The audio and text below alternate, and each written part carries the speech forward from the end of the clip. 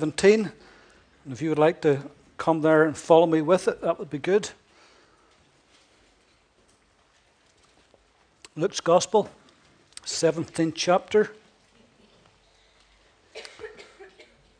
And we shall begin reading from verse 11. Now it happened, as he went to Jerusalem, that he passed through the midst of Samaria and Galilee. Then as he entered a certain village, there met him 10 men who were lepers, who stood afar off. They lifted up their voices and said, Jesus, Master, have mercy on us. And so when he saw them, he said to them, Go, show yourselves to the priests. And so it was that as they went, they were cleansed. And one of them, when he saw that he was healed, returned, and with a loud voice glorified God, and fell down on his face at his feet, giving him thanks. He was a Samaritan. So Jesus answered and said, Were there not 10 cleansed? But where are the 9? Were there not any found who returned to give glory to God except this foreigner?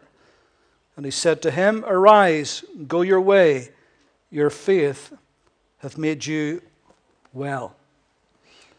Before the founding of modern medicine and hospital care facilities, leprosy in those days was an untreatable, incurable, loathsome disease. In fact, in reality, it was a long, lingering death sentence. It brought about stigmatization, isolation, separation from family, from friends, from acquaintances, from within your community. It brought about that horrible feeling of being rejected and not wanted. Lepers were colonized. They were set apart, usually very far away from the village where they came from. The disease itself began with something on the skin. There would be a numbness would happen. Those living cells just underneath the skin would die, and it would leave a numbness. And then that would progress and spread to the extremities. Hands, the feet, the legs, the head, the ears, the nose, oftentimes the eyes. After a while, people would go blind. And this numbness would mean that if somebody scalded themselves or cut themselves or a laceration or something happened, an accident, perhaps they wouldn't be immediately aware of it and wouldn't deal with it, and then infection would set in. And once infection set in, then all kinds of problems ensued, and there was all kinds of deformities would develop, and things would begin to happen. It was just ugly and not nice and horrible. And so it really was an awful, loathsome, terrible, dread disease, which eventually, in those days specifically, would end for sure in death. Now, in the Bible days, the law of Moses would dictate that a leper would have to live outside the camp, as it were, and that he have to wear a cloth over his nose and over his mouth. And if he was in the close proximity of anyone, he would have to shout, Unclean, unclean, so that people could get away. It's interesting that modern science believes, it's now called Hansen's disease, they believe that a lot of it would be contagious and be contracted through nasal droplets. Now in those days, of course, they didn't have medical science, but the law of Moses says, put that veil around your nose and around your mouth. And throughout the Bible, that leprosy has ever been a symbol of sin. And just like leprosy, a man with leprosy is infected with an untreatable, incurable terminal disease, sin likewise, in the natural run of things, is untreatable, it's incurable, and it is terminal. In Adam, all die. Leprosy also stigmatizes, and sin stigmatizes. It separates. It causes separation in families, between a husband and a wife, between children and parents, between friends and neighbors, and even communities, and even a whole nation. Sin has a tendency to do that. And what begins with a small, hardly noticeable thing begins to spread rapidly. And sin also is like that. What begins in sin in somebody's life begins almost hardly noticeable, but then it takes hold. And then after a while, you cannot help but notice the ravages of sin. Oftentimes you look at somebody's face, and the very ravages of sin is on their face. It causes men to become desensitized and impervious to pain and to hurt and to feeling. And sin also often does that. You know, we watch our news and we saw the terrible death of that young policeman just this weekend, and you think to yourself, how could anybody do that and actually gloat over it? You wonder where the feeling is. But that's what sin does. Leprosy was also contagious. It could be passed by nasal droplets, could be passed by running sores. People did their best to avoid anybody with it. And sin is contagious. Sin begets sin, doesn't it? And so there are many similarities between leprosy in the Bible, and you can see why it's ever a symbol of sin. You can see that in the Old Testament especially. And only God could effect a cure for it. It's interesting also that in the New Testament, with very few exceptions, the portion we read is one of them, but with very few exceptions, it says that Jesus healed the sick, but he cleansed the lepers. And to the Jew, by the way, they felt it was the stroke of God, they called it. That if someone was stricken with leprosy, usually it was because God was displeased with them. That's what they thought. So it was a horrible, terrible thing. In fact, in the thousands of years of Old Testament history, only 3 people ever were healed of leprosy. Moses and Miriam, his sister, and that great Syrian general Nahum. That's all. And all those thousands of years of history. But here in Luke 17, 10 lepers approach Jesus and they're wanting to be cleansed. It would seem that 9 of them were Jews and 1 was a Samaritan.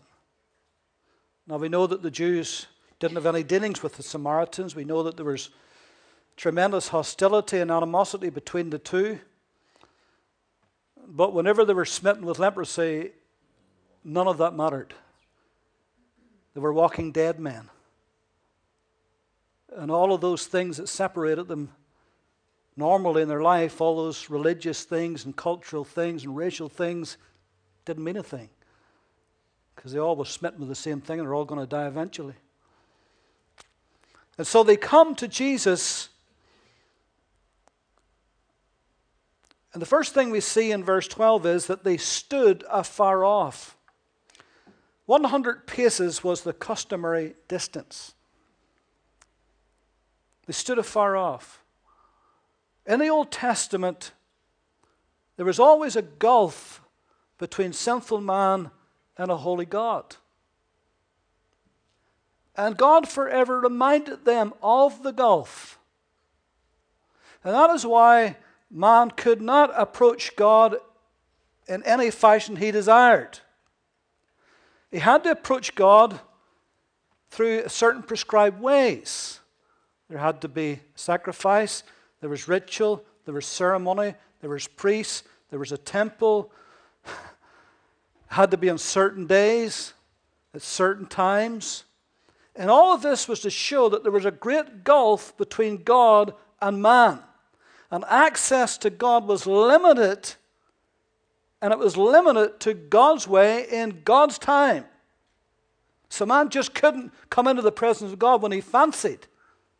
By and large, with very few exceptions, they had to come the way that God prescribed. Thank God for Jesus. Now that he has come, all of those Old Testament, the sacrifices, the rituals, the rites, the ceremony, the priesthood, the intermediaries, all of those things, the holy days, the feast days, all of them has been fulfilled in the person of our Lord Jesus Christ. And now he is the way, isn't he? He said, I am the way. In Hebrews 10:19, therefore, brethren, having boldness to enter the holiest by the blood of Jesus, by a new and living way which he consecrated for us. Hebrews 4:16, let us therefore come boldly to the throne of grace, that we may obtain mercy and find grace to help in time of need. But they stood afar off. Thank God we don't have to stand afar off anymore because of our sin. That we can come to the one who can deal with our sin, who can cleanse our sin, and cleanse us from all unrighteousness. And then next thing, verse 13, it says, they lifted up their voices. Now you see, one of the side effects of leprosy was the loss of voice. Voice would become weak because the muscles in the larynx would be afflicted also eventually. So one of the side effects was that they'd have weak voices. And standing 100 paces away with a crowd around Jesus and a lot of talking going on and a lot of hubbub around him, they really had to strain. They really had to make the effort. This was a big effort to be heard above all of the noise and the din. And so they lifted up their voices and they shouted. This shows that they were serious, that they absolutely meant what they said. They weren't playing games here. This was absolutely vital for these men, that they get through to Christ, that he hears their cry. Whenever men call upon God, they've got to be serious about it. Not half-hearted. Not I'll take it or leave it. Not, well, I'll just try this and see. Because sometimes that's what happens. You know, people come to God in a half-hearted, hazarded way and come just in a kind of flippant way. And then they say, well, you see, I prayed the sinner's prayer, but it didn't work. I'm just the same. Nothing's changed. Well, you got a question, did you really try? Did you really lift your voice? Were you really serious? Were you genuine? Were you earnest? Because who we are, he hears. And he answers. And so they lifted up their voices. And they said, Jesus, Master, have mercy on us. They knew he could do it, but would he do it? They knew he had the might, but did he have the mercy? They knew he had the cure, but did he have the compassion? That was the question, wasn't it? Remember in Matthew 8 where the one leper came to Jesus. Remember the question he asked the Lord? He says, Lord, if you will, you can cleanse me. I've no doubt you can do it. I've no doubt you got the cure, but you've got the compassion. You've got the might, but you have the mercy. Do you want to do it? What did Jesus answer him? I will. Emphatic, I will. Just so you're no doubt about it. Yes, I want to. I will. And so, have mercy on us. Even though they were bold in their approach. And even though they were believing that he had the power to do it, but at this point, they didn't feel they dare presume that he wanted to do it. That's why they says, Lord, have mercy. Have mercy on us. That's all we're asking, just have mercy. It's a nice way to approach God, isn't it? Have mercy. Remember the one in the temple? That old Pharisee stood over there and he thanked God he wasn't like other men. He tithed. He paid his dues. He went to church. Not like that old rascal over there. Not like that sinner. And remember what the man said? Didn't even lift up his head. He just bowed his head. He says, Lord, be merciful to me, a sinner. It's a good way to approach God, isn't it? Even for us as believers, it's a good way to approach God. Because we need his mercy continually. Then in verse 14, it says, and when he saw them. Now this is more than just stating the obvious. Do you ever go down the street and you see a beggar sitting begging? What do you see? What do I see? What do you see? You see a beggar begging. 99 times out of 100 we walk past, don't we? It's a beggar begging. But when Jesus said he saw them, it's more than just stating the obvious. He saw their state. He saw their stigmatization, their isolation, their separation. He saw that haunting look in their eyes where they just felt they were the very dregs of society. They were just rejected and just despised by people and avoided by everyone. He saw that. That's what he saw. And perhaps in that moment, being God, perhaps he saw what they used to be and what they could have been, but he sees what they are right now.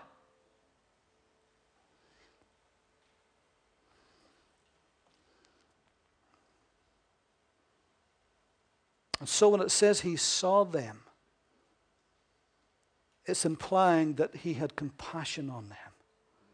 He felt their hurt and their pain and their sorrow. He looked into their eyes and he saw that look, that haunted, desperate look of humanity. People that had been born and made in the very image of God. And now they're deformed and they're broken and rejected and despised and feared and dreaded. If we could only see through the eyes of Jesus, if we could only see like the Master saw, maybe we'd see people differently. Maybe we'd have more compassion. Then while he's looking at them and they're looking at him, he said to them, go show yourselves to the priests. Now this was according to the law of Moses. If you were to read Leviticus 13 and 14, you would see that God had laid down a law that it was the priest, part of his function, if somebody came to him who maybe thought they had possibly leprosy, it was the priest who was to check it out. And what often they would do is they would separate them and maybe quarantine them for several days and say, look, come back in 7 days and I'll check you again and see if it has gone or is still there, has got worse. And then it would be the priest who would declare you either clean or unclean. It would be the priest who would interpret the law and tell you what you had to do and where you had to go.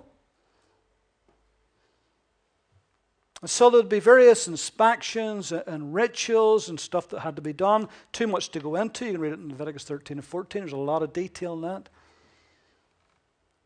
So this was for the announcing of the leper, whether he was clean or unclean. But this was also, on Jesus' part, a test for these 10 men. Notice there was no physical touch by the master. Not like in Matthew 8 where the one leper came to him. And he said, Lord, if you want to, you can make me clean. He said, I will. And he put forth his hand and he touched him. But he didn't touch these ones. So he was testing them.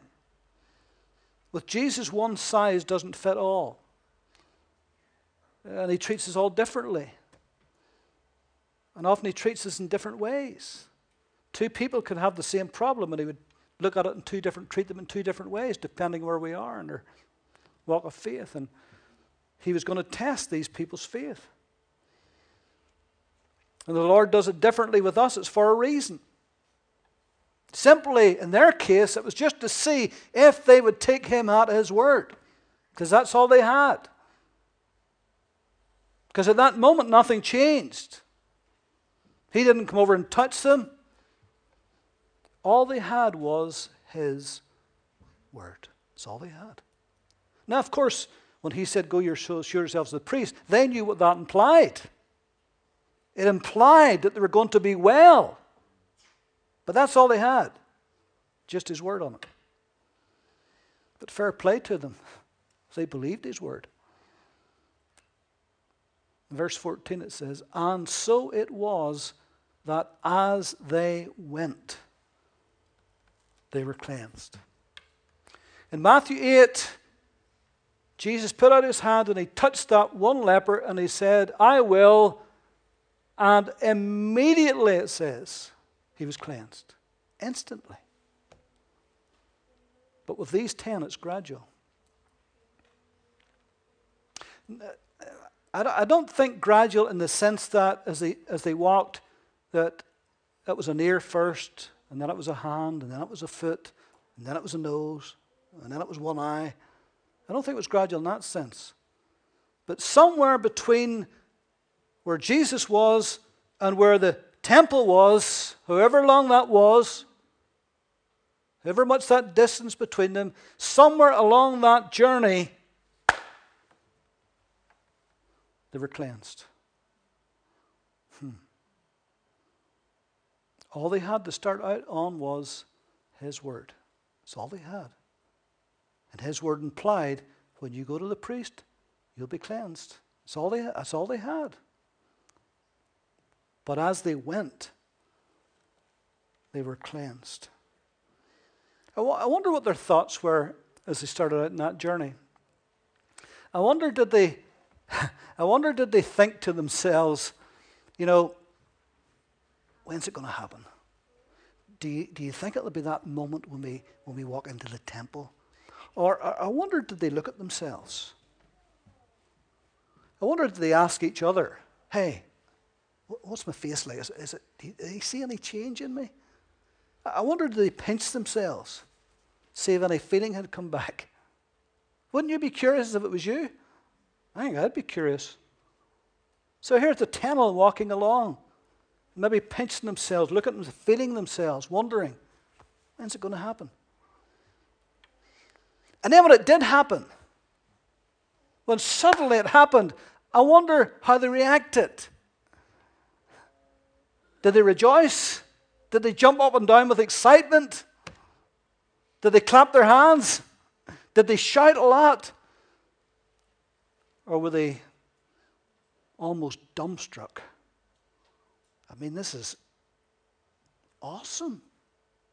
This is the biggest thing that ever happened to them in their entire lives. This is a mighty miracle of Almighty God. Surely there was some kind of reaction or response somehow. Maybe they all had a different response and reaction because we're all different. But eventually they got to the priests. In verse 15 it says, and one of them, when he saw that he was healed, returned, and with a loud voice glorified God, and fell down on his face at his feet, giving him thanks, and he was a Samaritan. Now we can only assume that all 10 of them went the whole way to the priest, because that was the law. And only the priests, no matter what they thought or what they felt or what they saw, only the priests could verify and pronounce that they were cleansed, that they would have the right to go back into society again. Only the priests could do that. They couldn't take it upon themselves to do that. So we have to conclude that all of them went and got to the priest. And when they did, at that point, only one made the journey back. Only one returned. Isn't that amazing? That out of the 10 of them, only one. 1 out of 10. That's pretty low, isn't it? Just 10%. Only one returned to give glory to God. Let's look and see how he did this. First of all, he was thoughtful. He came back. Do you know the word think and thank is from the same root? Did you know that? And it makes sense, doesn't it? Because the more thoughtful you are, the more thankful you are. The more thoughtful we are of the blessings of God in our life, the more we think about them, the more we thank God for them. And so this man was thoughtful. He looked at himself and he thought, this is wonderful. Glory to God. Jesus did this. I'm going to go back and glorify God. I'm going to go back and honor God for this. Because he was thinking about it. He was thoughtful. And that made him thankful. How thoughtful are we about God's blessings? How thankful are we? Our thankfulness will be in to the measure of our thoughtfulness. Ralph Waldo Emerson said that if the consolations only appeared every 1,000 years, everybody would be very excited about it, wouldn't they? Because they're there every night. 99 people out of 100 doesn't even look up and see them. And often it can be that way with the blessing of God in our lives. Let me prove that to you. Do you thank God for your health? Because boy, do we ever take that for granted. As soon as we lose it, suddenly everything changes. And boy, we notice it then, don't we? But do we ever stop and thank Him for it when we have it, when it's good? Or when you're blessed in certain ways, do you stop and think about it and say, Lord, I just want to thank you for that blessing. Lord, I thank you for the health and strength you gave me. I thank you for the job you gave me, for the children you gave me, for the position I'm in, blah, blah, blah. You can go on and go on. Just thank and thank and thank. Count your many blessings, the little song says. Count them one by one, and it will surprise you what? What the Lord has done. And so he was thoughtful. He was thankful. He glorified God with a loud voice. Did you notice that? He got his voice back. And when he got his voice back, he's going to make sure I'm going to praise God with his voice. And he didn't care who heard him. And he didn't care who saw him. He had much to be thankful for. And so he praised God with a loud voice. Something good about that, isn't there? Now, I know that we can't go through our whole workday shouting hallelujah at the top of our voice. Otherwise, they might lock you up. But it's good to praise God with a loud voice, isn't it? And that's exactly what he did. So he was thoughtful, he came back, he was thankful, he glorified God with a loud voice, and he was touched. He was deeply touched because he fell on his face before Jesus.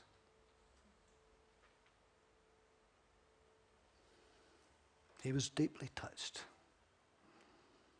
Not just enough to go back, not just enough to vocalize it, but to actually fall on his face before the Master.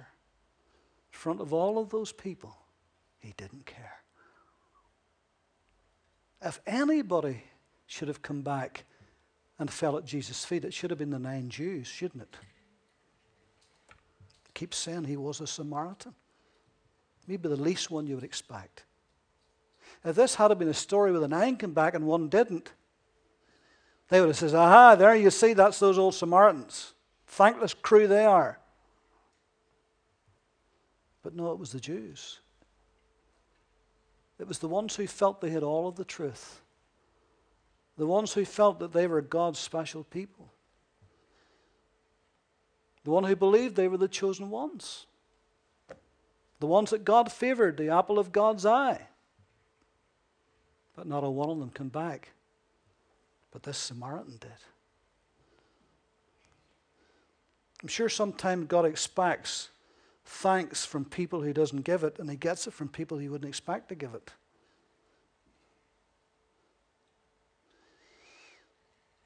I wonder, I can't say for sure, I'm not certainly not going to make a doctrine out of it, but I wonder, is it only 10% of people, of God's people, that give him thanks? I wonder, is only 10% of us here tonight actually gives God thanks? See, God loves thanksgiving. He loves an attitude of gratitude. He loves us to praise him and glorify him and thank him for who he is and for what he's done. But perhaps that's rarer than we think. Maybe that's why God loves it so much, because it's maybe rarer than we imagine.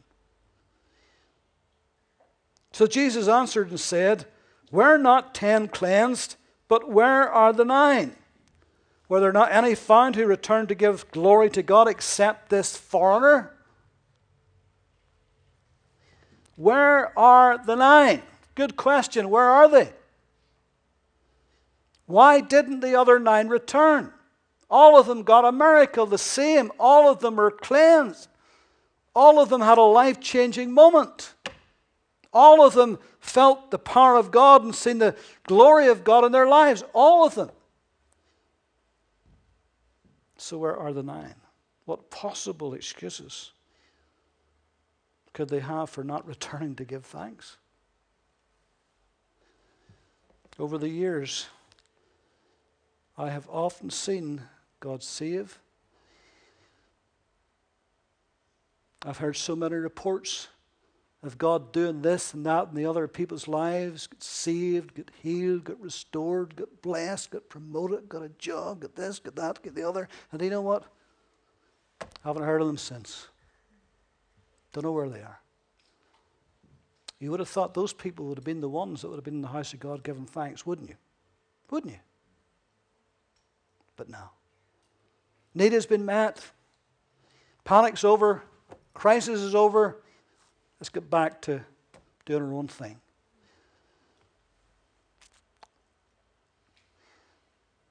Wonder about these 9. Maybe one of them went back to his business. Business is tough, isn't it? It's very demanding. It takes a lot of time and energy, sweat. It takes up a big chunk of your day, your evenings. And so maybe one of them was keen to get back to their business because for a long time now the business had suffered. Maybe in fact had died. And they had to revive it. So they're keen to get back to their business. Needs attention right away. We'll go to church whenever we get the business up and going again. We'll be thankful then. Maybe another return to his wife and children. And you couldn't blame somebody for that. Missed their dear wife and their little children. And so they go back. After all, family time's important, isn't it? We'd all agree with that. The trouble is, oftentimes family time overrides everything else. More important than going to the house of God too much. You see, I've got family time. Boy, I've heard that over the years so many times. I said, well, have family time in the house of the Lord. That's a good place to have family time. Better having family time in the house of the Lord than having family time sitting watching Coronation Street. Excuse me, but I look at all the kids in here that their parents has brought into the house of God morning, noon, and night, and let me tell you, they are blessed for it. They are absolutely blessed for it.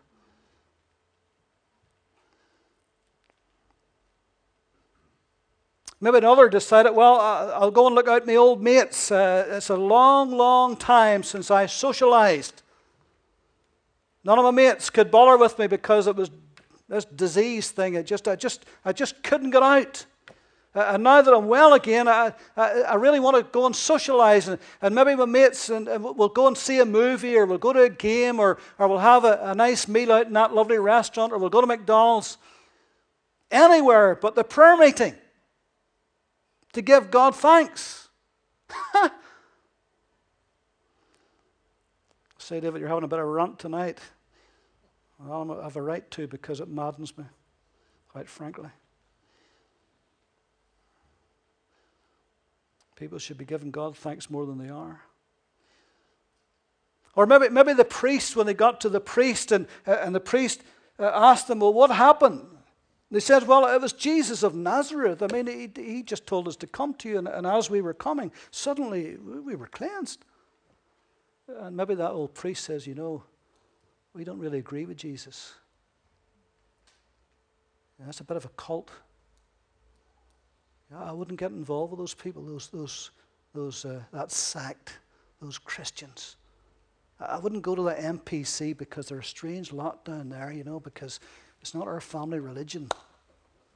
You know, we're not brought up that way, and so we really didn't want to upset the old rabbis and the old priests and the family traditions, and so no, we'll not bother now. We'll not go.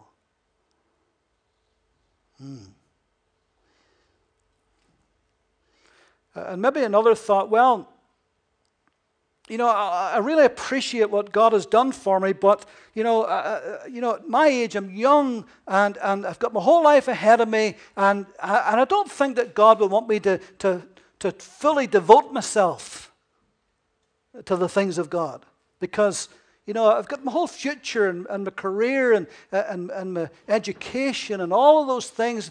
Surely God wouldn't expect me to devote myself completely to God, would He?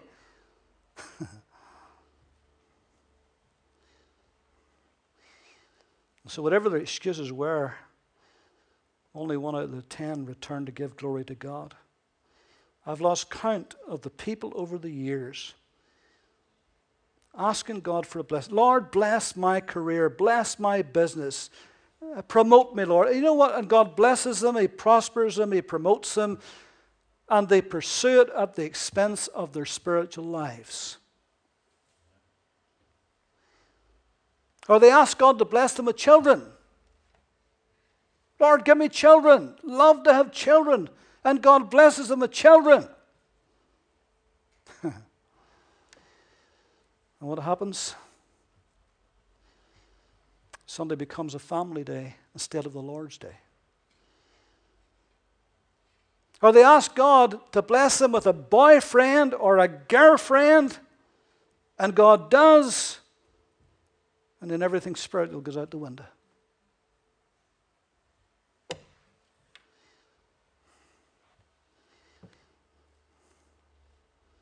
Or they say, well, God, if you prosper me, I promise if you prosper me, I will tithe. And God does, and they don't. Amazing, isn't it? Seen it so many times. But here is this one thankful man. Just one. And he lifted up his voice because he was helped, and he fell on his face because he was humbled. And 2,000 years later, we're still talking about him. Holy Spirit, put him in here for us to learn some lessons. Know why that's there? To give us grateful and thankful hearts. That's the reason why it's there. That's the reason why the Holy Spirit highlights that. To remind us to be thankful and grateful for what he has given us, for what he has done for us and to us and in us and through us. You know, we all of us, without exception, we can just take all of that for granted. Especially those of us who've been saved for many, many, many, many years. Just take all of that for granted and forget to give him thanks. And say, Lord, without you, I am nothing. And even if I had everything, without you, I'm still nothing. And just be thankful for what he's given us. You know, I was reading a story the other day, and it was a sad story, but, you know, during the concentration camps, it was one of the prisoners who eventually got released during the war, and it was a woman, and she said that, you know, in the camps, they would often get them up at dawn and get them out and stand in the yard for hours on end. And they were aching, and they were cold, and they were tired, and they were hungry. It was such cruelty. And she said, I remember one time that out in the yard there was a little flower that had just poked through the cobblestones, just one little flower. And she says, everybody must have noticed it. It was the only little bright spot in the whole horrible, horrific experience of that camp. And she says all of the hundreds, if not thousands of women that were there, whenever they had to walk past it, they all walked around it. Nobody wanted to touch it. Nobody wanted to stamp on it. They were so grateful just to see that one little flower. See, if we're deprived of something for a while, then when we see it again or get it again, maybe we appreciate it all the more. What if God would deprive us of everything tonight? Maybe we'd realize just how much we have got in Christ. But he's not going to do that. He just wants us to be thankful and grateful. So, will you be and will I be that one thankful person who came back? Will you be one of the 10%? I want to be one of the 10%. I can't answer for the 90%. In fact, when I stand before God, I'll not even have to answer for the 90%. I'll just have to answer for me. Just me on my own. Am I thankful? I hope so. I try to be. But maybe I need to try harder. Maybe I need to think more things I can be thankful about. One lady started to write all the things that she could be thankful about. And you know what she discovered? After writing down 14,000 things, she wrote a book about it. All the things she'd been thankful to God about. 14,000! Say, David, that's a lot of things, isn't it? Well, you might be surprised how many you can thank God for if you really, really thought about it. Could you stand with me and we'll pray?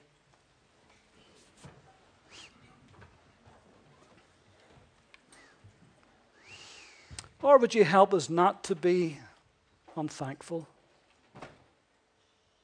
It's not, Lord, that we deliberately be unthankful. It's just that we forget. It's just, Lord, that we just don't take the time to properly think of all that you've done for us.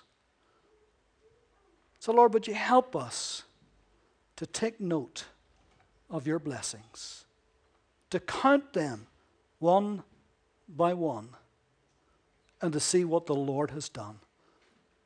And then, Lord, like that man, to lift up our voice and glorify God. And say, thank you, Lord, for everything that you are and for everything that you've done for me and for my household and for my family and my children. I thank you, Lord. Lord, help us to be grateful and humble and to mark your blessings daily in our lives. And that we just whisper a prayer of thanks. Should it just be, Lord, thank you. Because we know from your word that blesses you. I will bless the Lord at all times. His praise shall continually be in my mouth. Lord, we have much to thank you for. We have much to be grateful for. Forgive us, Lord, for the times when we don't do it. And help us to do it more frequently. That we be like the one man who came back and was thankful. In Jesus' name. Amen. Amen.